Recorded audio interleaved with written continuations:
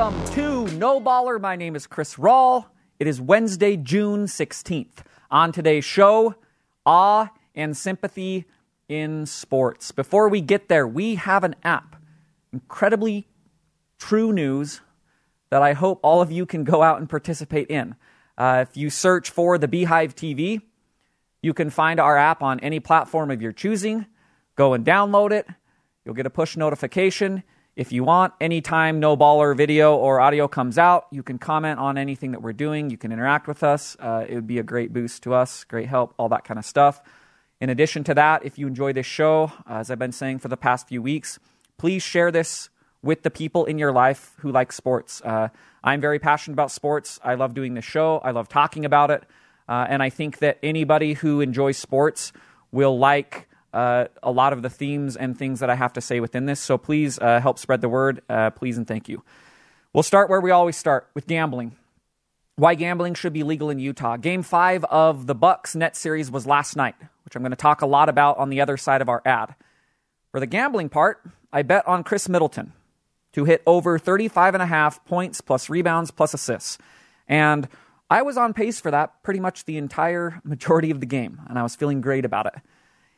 And then in the fourth quarter, when the game tightened up, the Bucks offense turned into just a bog. You know, it was stuffed into a toilet and flushed and went down the sewage system and then came out into a cesspool. And I don't even know how to describe whatever that offense was down the last 6 minutes of that game.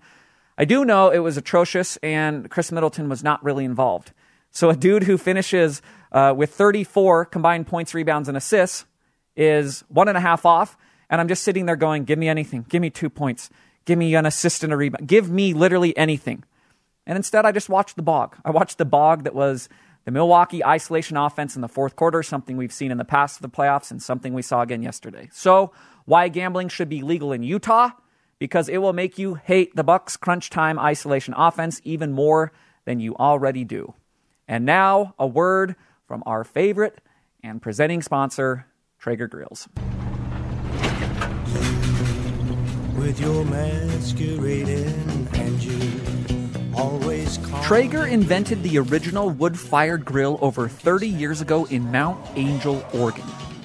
They continue to lead the industry as the world's #1 selling wood-fired grill, perfected by decades of mastering the craft of wood-fired cooking. You can find out more at TraegerGrills.com. We will start this show with a tweet and a graphic that was sent out by ESPN Stats and Info before the second round of the NBA playoffs began. None of the 8 teams still alive in the NBA playoffs have won a title since the playoffs expanded to 16 teams in 1984. Sixers, 1983, Bucks, 1971, Hawks, 1958, and then the Clippers, Jazz, Nets, Nuggets, and Suns never won a championship. So I've talked continually about this NBA season and how I think there's a lot of opportunity there for teams that maybe in the past wouldn't have had as good of a chance because of just this randomized stuff that's going on in a strange COVID season. And there's a lot of new blood when it comes to what's still there in the NBA, what's existing and possibly able to win a championship.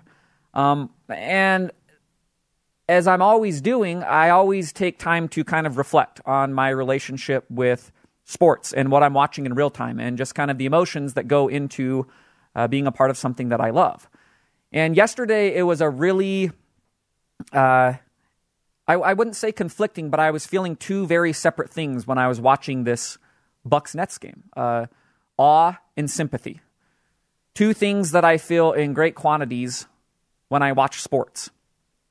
I'll start a little bit with the sympathetic side because this is something that I've always kind of possessed because I've always cared deeply about sports, and it's grown stronger as I've gotten older because, you know, I carry a lot of these losses with me, and I just go, oh man, if we just could have tweaked this one thing, the Avalanche could have won a Stanley Cup, or the Packers could have won a Super Bowl, or Nebraska could have been good at football again. And I just go through that process every single year, over and over and over. I always say, you know, one team wins a championship every year, and the vast majority of years, it ain't your team. And so when that happens, I become strangely sympathetic for almost every other team and fan base especially, because that's what I'm a part of. I'm a fan of this specific team, and because of that, I know that fans of other teams, they're going through the same emotional journey that I'm going through. And so on the one hand, I know how big of a bummer it is when your team's season ends. I went through that with the Avalanche. And so when teams are booted from the playoffs, I feel very sympathetic towards those fans, because I know that that's not a fun experience to be a part of.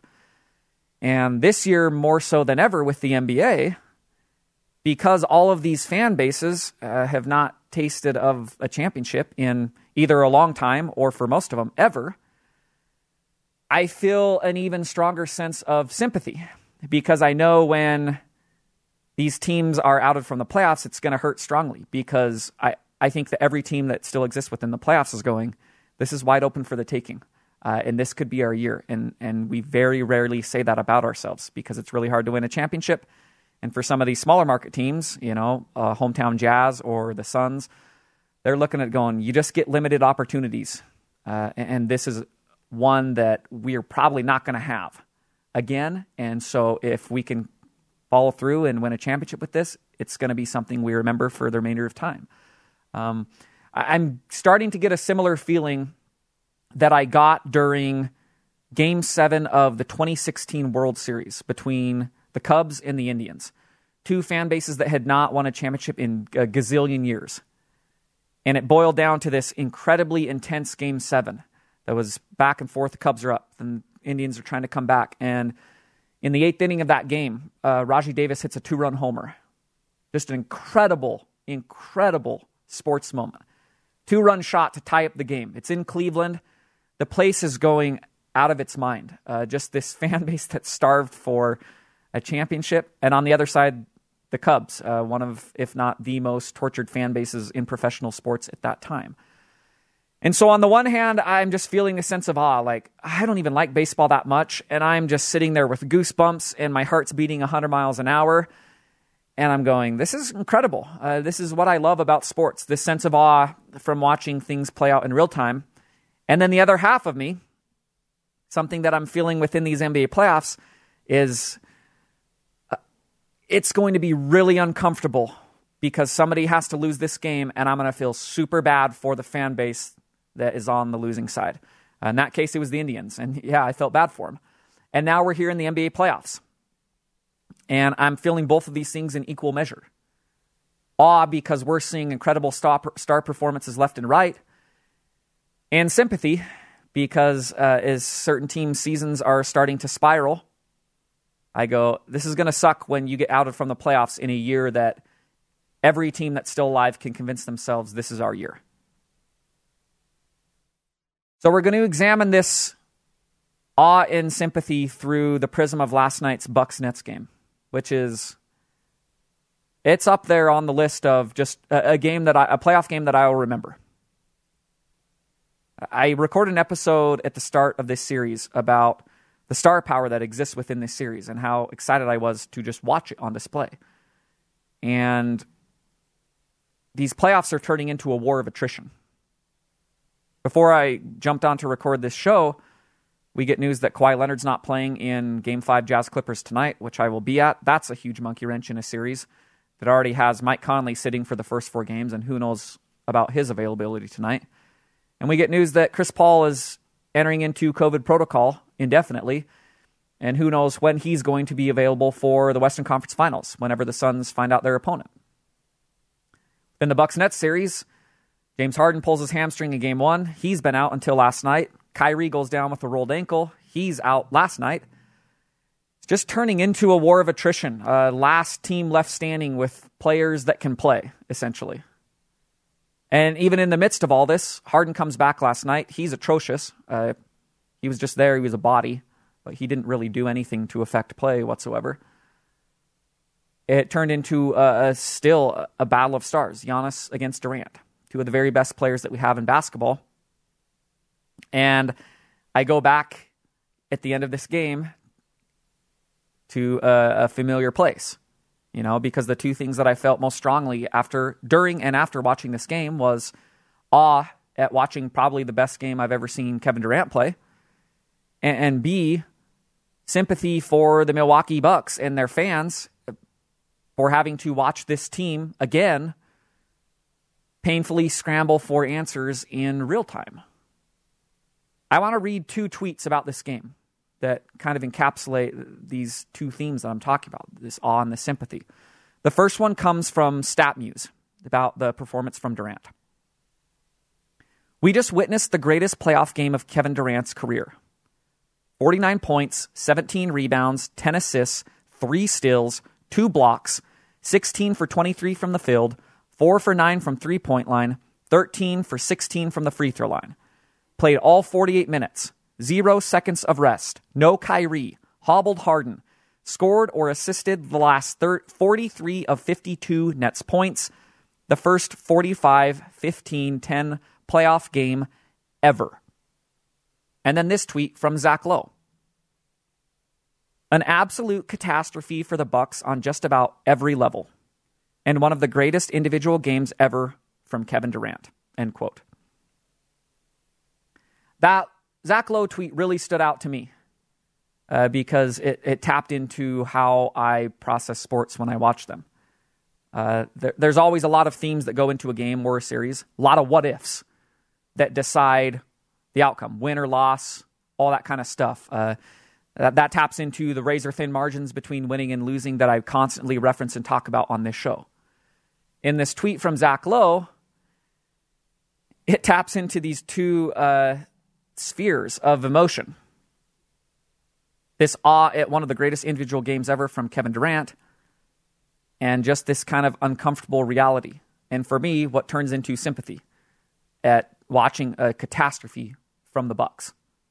Again, something that we've seen in the past few years from a team that has been awesome in the regular season and has flamed out sometimes spectacularly when the lights get a little bit brighter and when playoffs really start to shine a light on flaws of an individual or of a team. So I'm struck last night watching this, how quickly these games can turn, how quickly these series can turn, how quickly we think that a series is over, and the next thing we know, we go, well, what does this mean? I'll go back to the Kawhi Leonard news this morning. I recorded an episode about Game 4 of Jazz Clippers, and it was a feeling of doom. At the same time, you go, you just don't know. You never know with this stuff. It can turn so quickly, whether that's in-game adjustments or a player just goes out of their mind from three-point line that you didn't expect, or just an injury comes down the chute that you weren't expecting. Now Kawhi Leonard's out, and the Clippers have reversed spots with the Jazz. Now the Jazz are going, okay, we feel a lot better. We got to take advantage of this. These are just the random chance things that happen in the playoffs, and you don't apologize for them after the fact. Just like the Raptors are not going to apologize for Kevin Durant tearing his Achilles and Klay Thompson blowing out his knee in the NBA Finals when Kawhi Leonard was playing for them. There's all sorts of stuff that goes into a championship, and you don't apologize for it. You just say, this opportunity exists. We need to take advantage of it.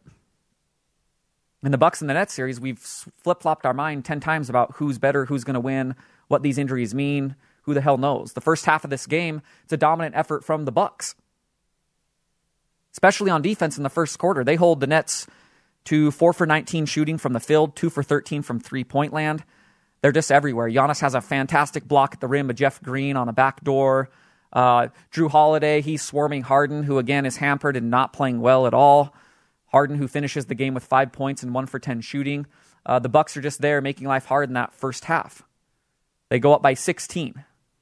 And the game feels somewhat in control for Milwaukee. But even with this lead, and I'm sure Bucks fans felt this more strongly than I did, just an impartial observer who wanted to watch an enjoyable basketball game and cash out a few bets that I had on props. Watching Milwaukee play offense is an uneasy proposition at best, even when they're up. This is magnified through their very best player, one of the best basketball players in the world, Giannis Antetokounmpo, who finishes the game with 34 points, 12 rebounds, 4 assists, 14 for 22 from the field. Awesome stat line. Did so many incredible things within this game. He's also an incredible player with very clearly defined flaws, one that I don't believe his team and his coaching staff does a good job of mitigating, especially within the playoffs. He's a shaky free throw shooter. That's pretty much on him. He's a shaky perimeter shooter. Again, that's on him, but I would prefer to not see him in these situations where he's constantly having to or feeling compelled to shoot outside. And he's not the most efficient form of offense when you roll the ball to him at the top of the three-point arc and say, go get us a bucket in isolation. We saw all of this on display, the highs and the lows, and again, much more highs than lows. You look at that stat line and you go, I'll take that any time from any player on planet Earth.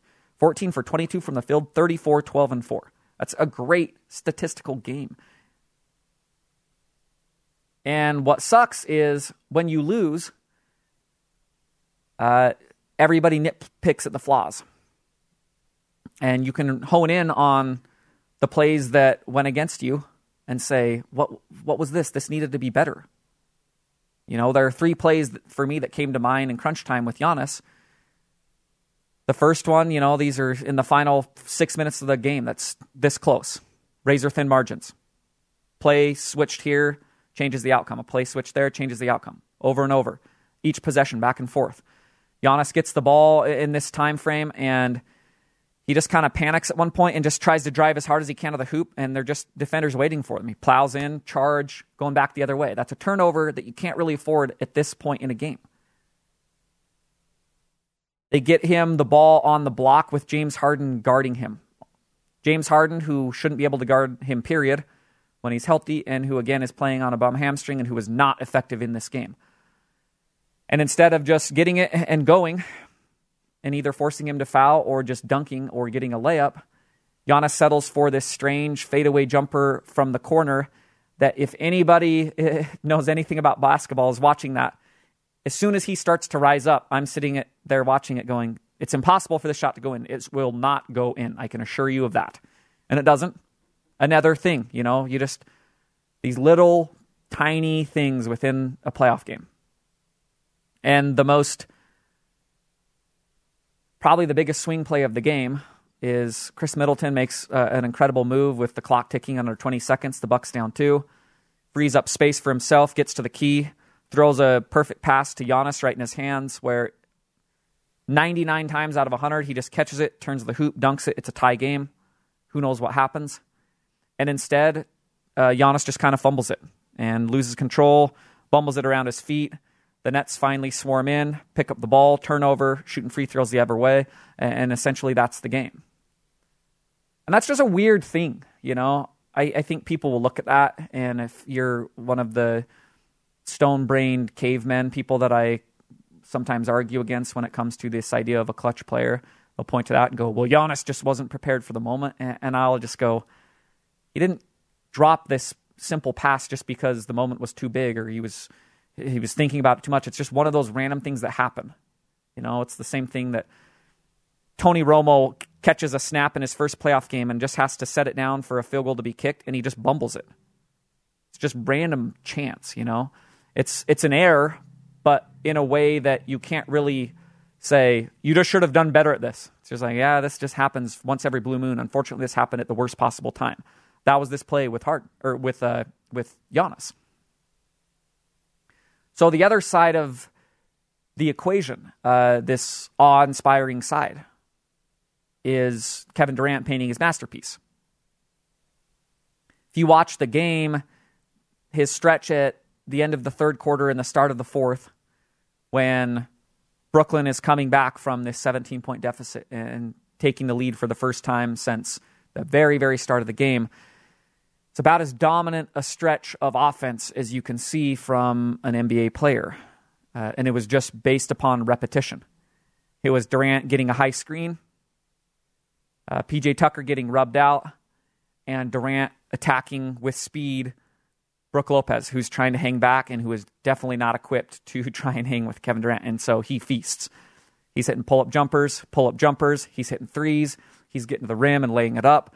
It was just a non-stop stream of buckets in this specific way. High screen, come and hit my defender, and I'm going. And nothing that Milwaukee is going to do here, nothing can stop me. I actually felt a lot of sympathy for Brook Lopez in this situation, because if I were him, after the first few times it happened, I would have been looking to the bench going, you guys can't put me in this position. I can't be this defender in isolation against Kevin Durant. That's an unfair ask. I will get obliterated if I'm asked to do this repeatedly on every single possession. And that's how the Nets storm back into the game. They give probably the best offensive player in the league right now the basketball and say, yeah, let's get a great matchup for you, and you're going to cook. And he did. It's incredible to watch this version of Durant 2 years removed from that Achilles tear, because you never really know how a player is going to respond to a traumatic injury like that, whether they'll come back or whether they won't. And so we didn't really know if we'd get this level of Durant, that's as good as anything you can watch in basketball right now. This 45-15-10 game that has never been done in a playoff game in the history of basketball, in a 2-2 series, in a Game 5 that his team needs him more than ever because one star is down and another is just there for the ride, and Durant steps up. That's this feeling of awe that's created. Like, this is why I like watching sports, because when the very best athletes are performing at their very best level in the highest leverage games, it's really meaningful, and it will create these memories that I can just remember and recall years and years down the road. As always, in addition to this star stuff, you have to have contributions from elsewhere. This is one of those things that when you're on the losing side, it just makes you tear your hair out. And again, where I feel great sympathy for Bucks fans, because Jeff Green loses his mind in this game. He goes 8 for 11 from the field, 7 for 8 from 3. He finishes with 27 points. Jeff Green. Seemed like any time the Nets needed a 3, when the game seemed like it was getting out of hand, Jeff Green's there. He's swishing a 3. He hits one of the biggest threes of the game with 3 minutes and change to go. The Nets are up 1. He gets it in the corner. He's contested. High arcing shot, swish. If you're on the wrong side of it, you can live with the Durant stuff. It sucks, but you go, man, we ran up against an all-time player playing an all-time game, and there are still a lot of things that if they went differently, we could have won.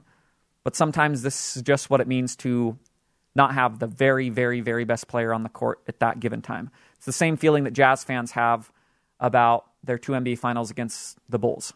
There are a lot of things that if you just switch, you go, there's a world where we could win the series. And at the end of the day, you go, it just kind of sucks that we had to run into Michael Jordan and go against some of these all-time performances and all-time shots. That's just the way of the world sometimes within sports. It's why you always want the very best on your team, because when you have that, it provides a larger margin for error than the team that doesn't have it. Another player that steps up for the Nets is Blake Griffin, who scores 17 enormous points. He hits 3 enormous threes, similar to what Green was doing when the Nets needed it. It felt like the game was slipping away. Blake Griffin's the one who's canning these laser threes off the back of the rim and going in. It's just these little things that build up alongside this incredible star performance that creates a winning game for the Nets and this catastrophic loss for the Bucks, where they're picking up the pieces going into Game 6 and saying, we can do some things differently. We have to. There's a lot of questions that we have, again, that are similar to past playoff questions. And it sucks to be in a situation where we have these again, and it sucks to be in a position where Kevin Durant does this against us.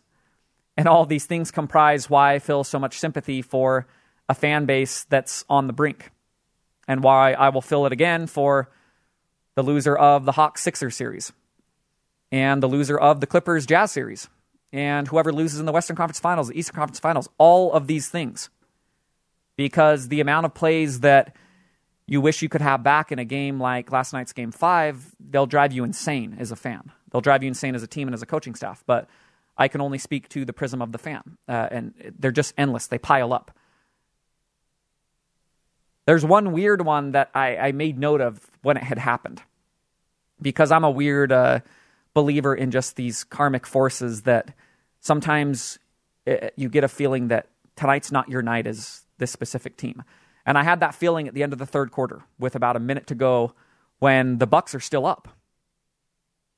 Durant he's called up the high screen. Tucker's gotten rubbed out. He blows by Brook Lopez for a layup to cut the deficit to 6. Right off that, PJ Tucker runs and grabs the inbound pass, throws it, and it bounces off of Middleton's hand. Nobody's there defending it, and it goes out of bounds.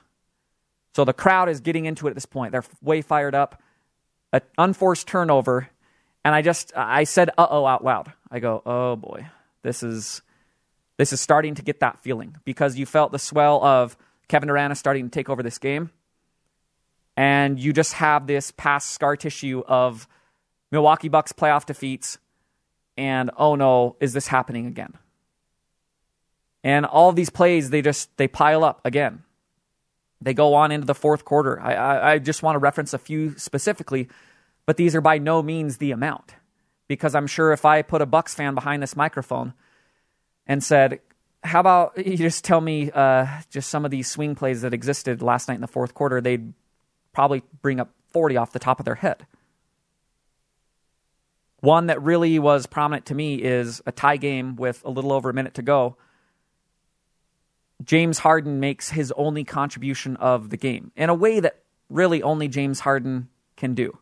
This infuriating flop or not flop, contact or not contact, putting the onus on a ref to make a call in a place that just every fan would prefer that a ref would just swallow the whistle and say, I don't know why everybody's on the ground, but just keep playing. This is absurd.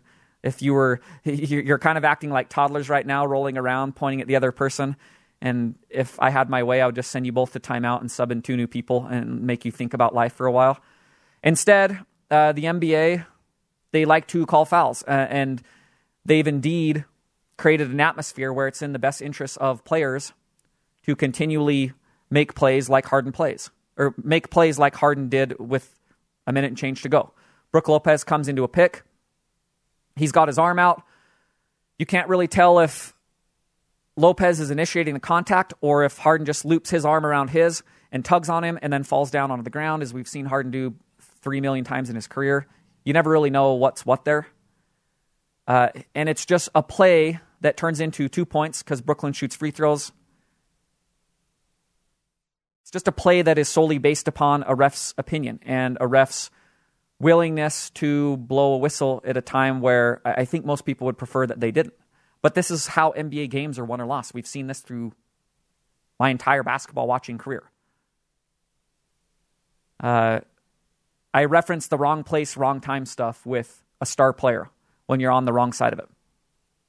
And Kevin Durant, his three-pointer with under a minute to go, with the Nets up by 1, he catches it with the shot clock dwindling. The Bucks actually play really good defense on the possession. He hits a contested 3. That you just take off your hat and you say, well done. That'll be the cap on truly a memorable performance. The most memorable performance I can remember from Kevin Durant. Just the exclamation point on this game of continual exclamation points. And I feel a lot of sympathy for a fan base that's on the wrong side of that. Because as cool as it is to watch Durant, and as much awe as that inspires, you always have the losing side. The Bucks are going, oh man, these playoffs are wide open. And we thought we had improved our team to not fail like we did in the past, to not get into these crunch time offensive possessions and turn into a clogged toilet of an offense. We wish this would not be the case. We'd hope that this was not the case. Now we're seeing a similar theme. And in addition to that, we're on the wrong side of this all-time performance from Kevin Durant. Small things, they all build up. Last but not least, it's the aforementioned fumble of the pass by Giannis, which these are the ones that will drive you most insane of all, because it's something that he's done successfully 10 million times. He'll do it successfully 10 million more. Middleton makes an incredibly great play, draws the defense to him, just an easy dish. Hands are there, and for one reason or another, call it fate, call it chance, call it not being there for the moment if you want. I don't really care. The main end result is just a play that should have turned into an easy 2 for Milwaukee, a tie game. a game that could go either way. It's now free throws going the other way for Brooklyn. They hit them both. Game, set, match. Series now 3-2 with Brooklyn, going back to Milwaukee tomorrow night. A sense of doom, a sense of that familiar feeling of catastrophe that's referenced in the Zach Lowe tweet, and all these emotions that go into a game like this. Awe on the positive side, and sympathy for me, person who's not affiliated with either team. And on the worst side of it, if you are truly a fan of the Bucks, it's just devastation. And this is an incredible year of basketball that's being pulled by a lot of outside forces. You know, the news this morning with Kawhi, with Chris Paul, rewinding further back in the playoffs with Mike Conley, with Anthony Davis and LeBron James, with Joel Embiid. There's a lot of luck, chance, injury that is going into this year more than ever, which on the one side kind of sucks, which on the other side, like I always say, you don't apologize for that stuff because that's part of the game. And there's more randomized chance this year now than ever. But whoever wins the championship this year, I can assure you, they're not going to feel bad about it, and they shouldn't. And their fans are not going to feel bad about it, and they shouldn't. And everybody else who loses, they'll feel the weight of this year more probably than any other year when it comes to the NBA and basketball. So all these little things add up. If you win, you forget about them and you concentrate on the big picture. We won. That's it. That's all that matters for us. And if you lose like the Bucks did last night, or if they lose this series, you spend the rest of your life just wondering about what could have been. Thank you for listening to No Baller. This podcast can be found on any platform of your choosing. If you could rate and review and help spread the word, it would help me immensely. If you have additional feedback or thoughts that you want incorporated into the show, please email me at chris@thebeehive.com. Last but not least, if you would prefer to listen to this as a video, go to thebeehive.com and find No Baller.